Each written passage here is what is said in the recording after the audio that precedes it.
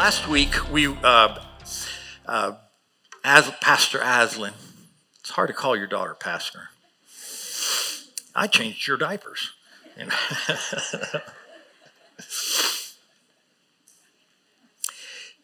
She spoke on new beginnings. We've been doing a whole month of new beginnings since we had Easter. And if anything's a new beginning, is Jesus coming and setting us free to a new beginning.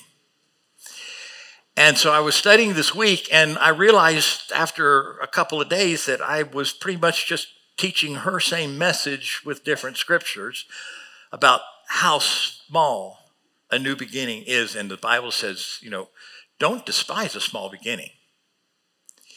And it's a powerful belief. It's a powerful place to stand and say, this little thing that I'm doing, that little seed in God's hand, I don't know what it's going to make. But it takes time. It takes watering.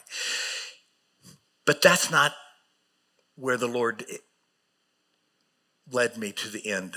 I went from there and realizing, small beginnings, and I appreciate small beginnings because they are powerful according to the Word of God. But there are a few of us that it doesn't matter how many times we start something, it gets stolen. It gets ripped away from us. To where, I even said, I tell people, well, you know how you become a pacifist? Pessimist. You know how you become a pessimist? Years of being an optimist.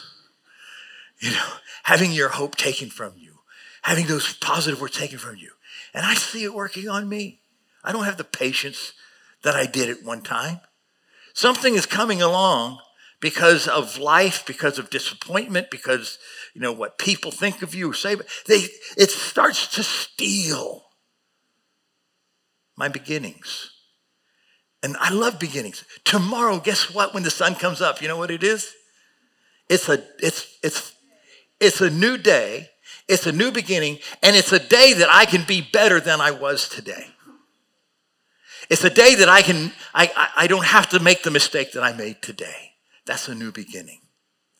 But then there are some of us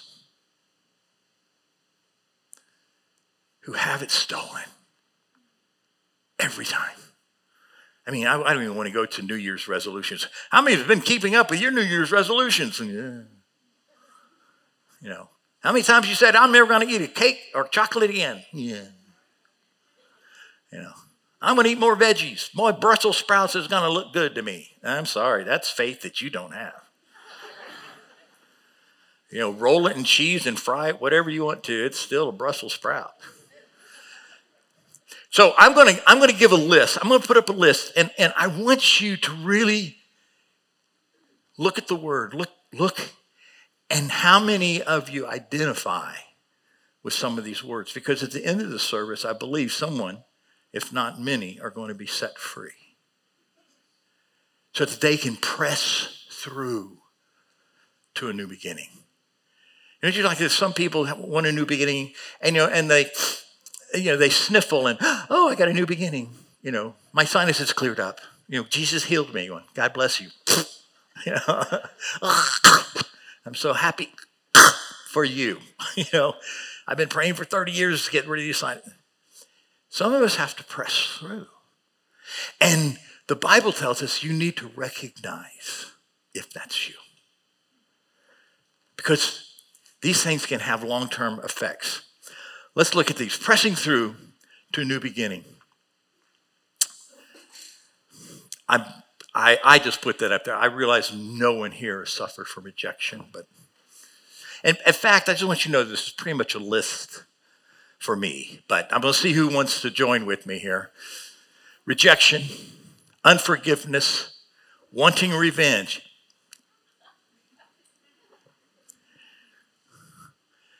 trouble you don't deserve. I didn't ask for this. The desire to give up. I'm done. Boy, if I had a nickel for every time I say I'm done, that's my word. I'm done. Hard times and trials. Disappointment with people. No.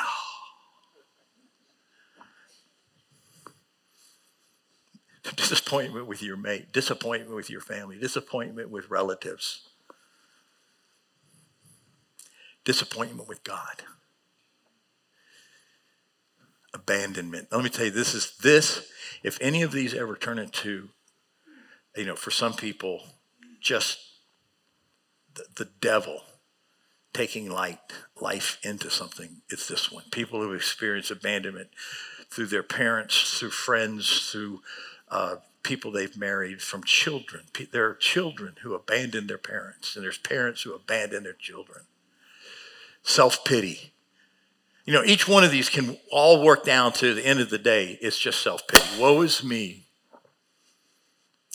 People-pleasing. I have to please everybody. Self-centeredness, discouragement,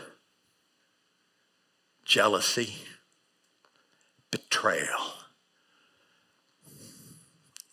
Each one of these can be a subject that we could teach for 30, 40 minutes on. Offense.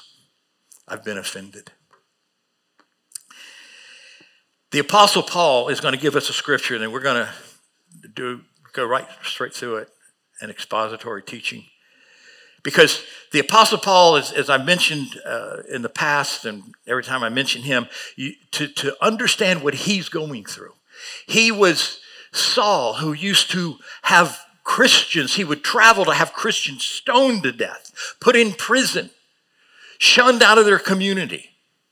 And then he has a conversion, and he's sent off to teach these various people who he used to have imprisoned and murdered. He had to overcome his past. He would brag about how he's the Jew of the Jews. He was circumcised on the 8th day. He kept the law. When he was a Jew, he was a perfect Jew. Now he's a Christian, and now he's the most evangelistic of all the Christians. And he has discovered something in his past and his present that he's got to deal with if he's going to have a new beginning. We just can't say, well, my New Year's resolution is this, without recognizing what it is in the past. Let's take a look. And 15 of those 16 I've experienced. And the bad thing about experience is you have experience in it. It's easy to run to them. I'm not running to something new. I'm running to something that I did as a teenager, or I thought as a 20-year-old, or happened to me when I was 30. He's like, well, I'm experienced. I'm sorry. You usually think experience is a good thing. Some of us are so experienced in abandonment, so experienced in offense, so experienced that it's just second nature to go to it. Are you with me? You must be, because you're quiet. So, unfortunately for so many of us, new beginnings don't just happen because it's a new day. Well, there's something at the end of the day that is going to crush it, to cause you to doubt. Philippians. Here's what we got. See that rock? Paul's going to talk about it. But whatever things were gained to me, whatever they were, bad things, good things, whatever things were gained to me, these things I have counted as loss because of Christ. More than that, I count all things to be loss in view of the surpassing value of knowing Christ, Jesus my Lord. Compared, to have this victory, Paul is going to tell you, here's my victory. It is not found in this world. My victory is to understand him even in his sufferings, so that maybe I get to share in the resurrection. He was counting everything in this, that good or bad, as loss. Unfortunately for all of us, the Bible tells us, hey, sin is fun for a season. And there's even some of us who hold on to that. We remember, oh boy, that was fun. It was wrong. It was wrong. But wow, it was fun. Right behind it, you need to go, but I count it as loss. I'm not holding on to it. For whom I have suffered the loss of all things and count them mere rubbish so that I may gain Christ. You don't hold the cross up here and, well, I remember this that happened to me. It's up here. And then who do you talk more about? This experience or what you were or what you became or your business or how much you have? And the cross gets smaller and smaller when it comes if we just compare your dialogue. Which is more important? You know what we're doing is we're holding that rope over our shoulder and trying to get to a new beginning, dragging a boulder. Can't be done. We can't keep pace with the Spirit pulling a rock. We have to let it go. The good, the bad, the disappointing, the things that we cherish. Does it mean you don't cherish them anymore? No, it doesn't mean you don't cherish them anymore. It means you can let go of it when it's time to run. You're not going to worry about what lies behind. You're not going to carry on that old conversation. You know what? To where I'm going, the next step that God has for me, I've got to give this person up. I got to give this thing up. I got to give this place up. Because it's just been revealed to me that it's holding me back.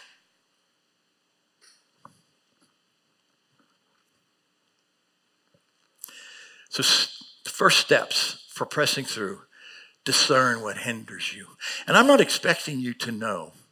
Because if you know right now what's hindering you from reaching that thing in Christ, as soon as you discover it and you leave that behind, you've taken a step up. And you know what happens when you go higher? What happens when you go higher on a mountain? Higher on a mountain. You can see where further. You're going to see more. This isn't a one-time thing. You need to take that step and going, well, I never saw that before. And you overcome. And you're going, whoa, I never saw that before. You go higher and higher. It's not a one-time. This is a process that we continue into getting to our new beginning. Now, I'm talking to you who always, I don't have a problem with new beginnings. Some people who can't even think of a new beginning because they're so tied up in their pain, their betrayal, their loss, their hard times. And that's what my heart goes for because I've been in every one of those. Well,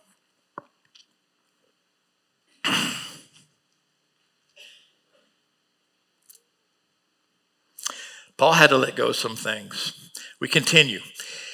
And may be found in him, not having a righteousness of my own derived from the law, not by keeping the law, but not by doing this, because I did that, but that which is through faith in Christ. Because of my faith in him, I can do this. Not because I am doing it, but because of my faith in him. The righteousness which comes from God on the basis of faith. Did you hear faith twice in there? Because if it was works, he did the works. He kept the law. He did what was right in his mind, in his religious circle. But it comes down and goes, it's not that I'm doing it or I've done it. It's faith in Christ. The base of faith. I want to know Christ. Yes, to know the power of his resurrection. He wasn't going, and I'm going to believe in the faith. I'm going to so I can get a new job. So I can get a bigger house. So you know what that's called? It's a thing in prison. It's called jailhouse Jesus.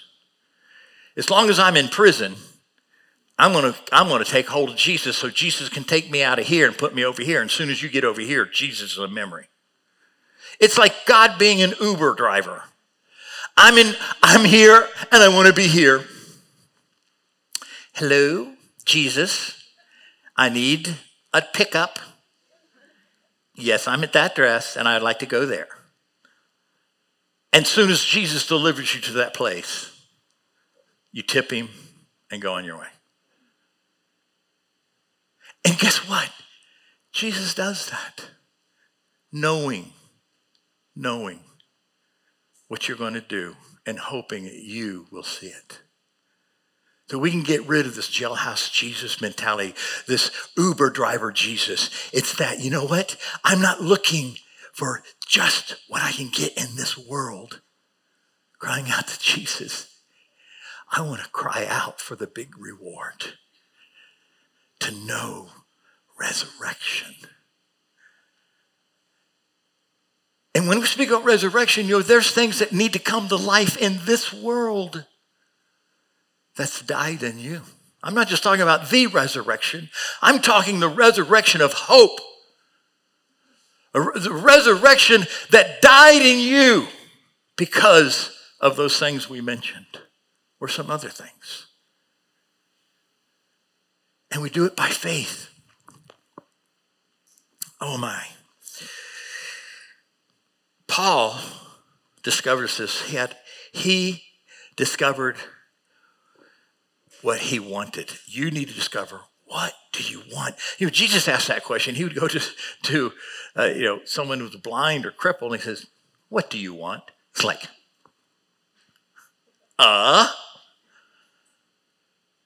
But that man needed to say what he wanted, not just be in need. This is what I want, Lord. And I cry out.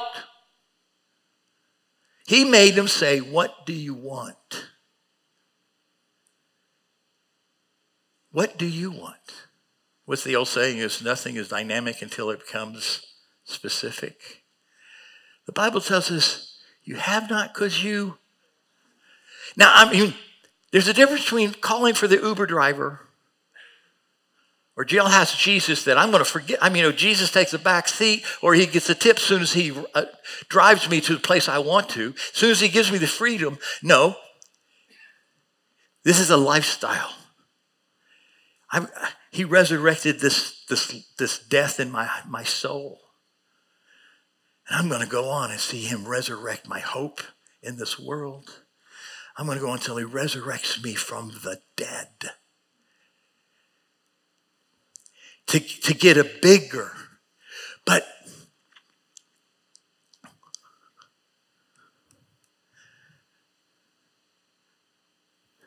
can we let go of that? And I want you to know, it's not a one-time thing. You feel like the Lord has, you have a great service or a prayer time. You think, oh, God has just set me free. Guess what? Tomorrow morning, you got to be set free of the same thing again because of those memories and those thoughts in your flesh. Because of your flesh desires. Tomorrow morning is not just a new beginning. It is a new day to let go.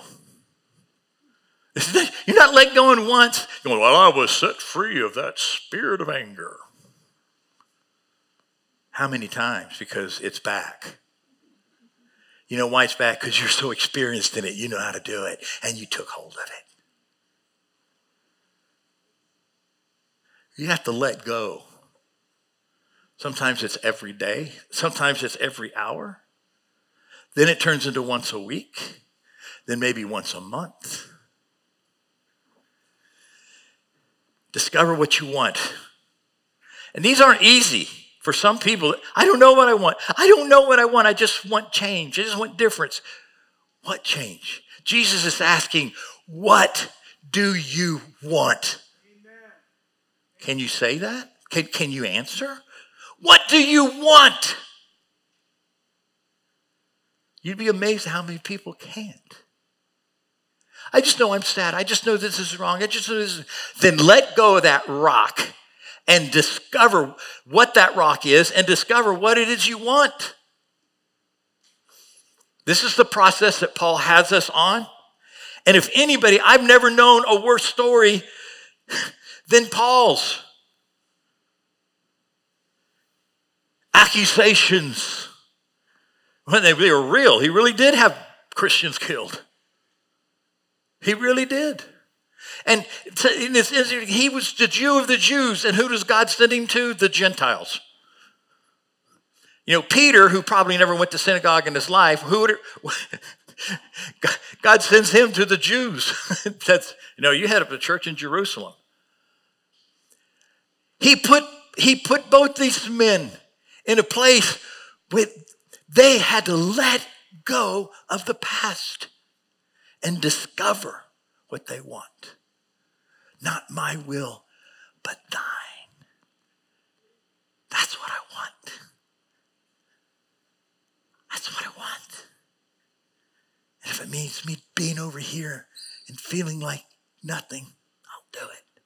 If it means me standing up on the mountain and proclaiming, I'll do it. Because it's not me, you. And I can do it because I believe in you. I don't believe in me. I believe in you and the power of your resurrection. Well, boy, we're going to do this and ministry in 16 seconds. That's the miracle that you're going to see today.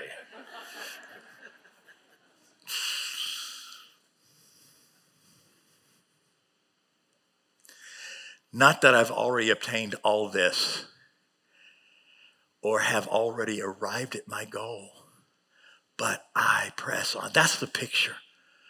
I'm going to press on, and when I get close enough, I'm going to take hold of it. That's not somebody who's there, but he's got the determination. He's going, because of faith, not because of me. I am going to press through to take hold. I'm going to sit here and take hold of it. I'm going to press through. There's a wind in our face. Brothers and sisters, I do not consider myself yet to have taken hold of it. But one thing I do, letting go what is behind, repeating himself and straining toward what is ahead. That strain. So Numbers. I press on toward the goal to win the prize for which God has called me heavenward in Christ Jesus. Number 3, determine how to get it. What do I have to? I not only have to let go, I have to be able to verbalize what it is I want. And then, when I've let go and I know what it is, you determine how to get it. You press through that thing. I let that thing go. I figure out what it is that I want. And once I figure out what I want, I'll see a path. And that's the way I have to go. That's how some of us have to find a new beginning.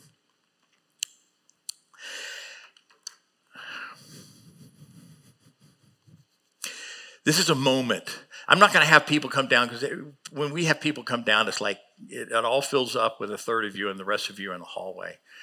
But I'm going to give you where we are at your seat. If you recognize with anything that I put up there on that list, and I'll put the list back up.